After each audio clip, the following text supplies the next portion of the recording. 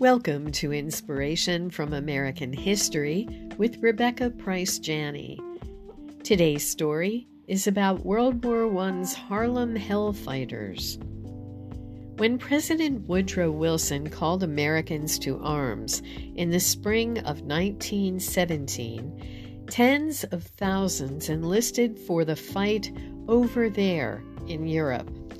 Among them were roughly 2.25 million men of color, including one of the most highly regarded regiments in the U.S. Army, its volunteer 369th Infantry, which became known as the Harlem Hellfighters. They originated in a New York National Guard unit and did their basic training at Camp Whitman, moving on to Spartanburg, South Carolina, to prepare themselves for combat. After enduring significant prejudice, the unit shipped off to Europe in December. Initially, they were assigned to manual labor and their guns confiscated. But when the French begged for manpower at the front, General John J. Pershing reluctantly began committing some of his troops, including the 369th Infantry.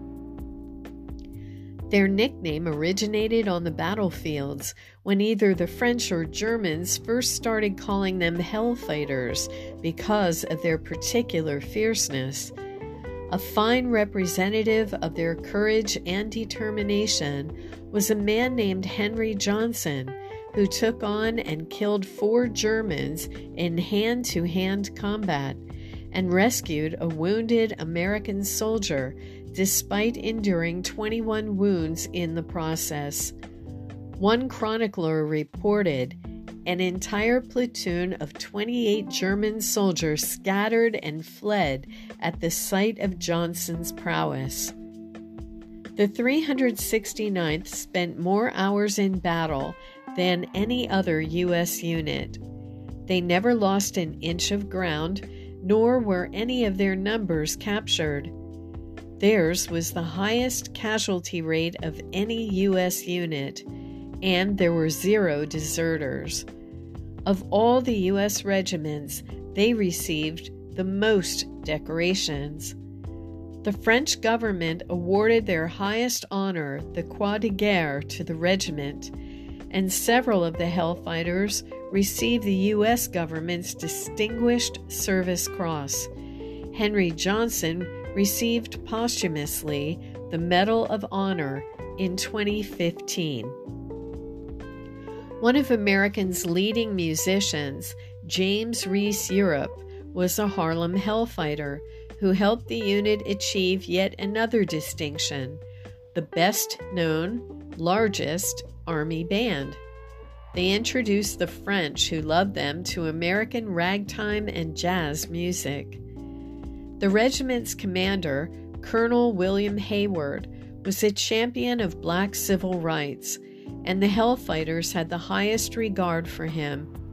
When they returned from the war in 1919, Hayward organized a huge parade in their honor to welcome them. In an inspirational moment of racial harmony, thousands of New Yorkers turned out to cheer them. Despite Woodrow Wilson's low opinion of African Americans and record of discrimination, a different president, Calvin Coolidge, had a far different perspective.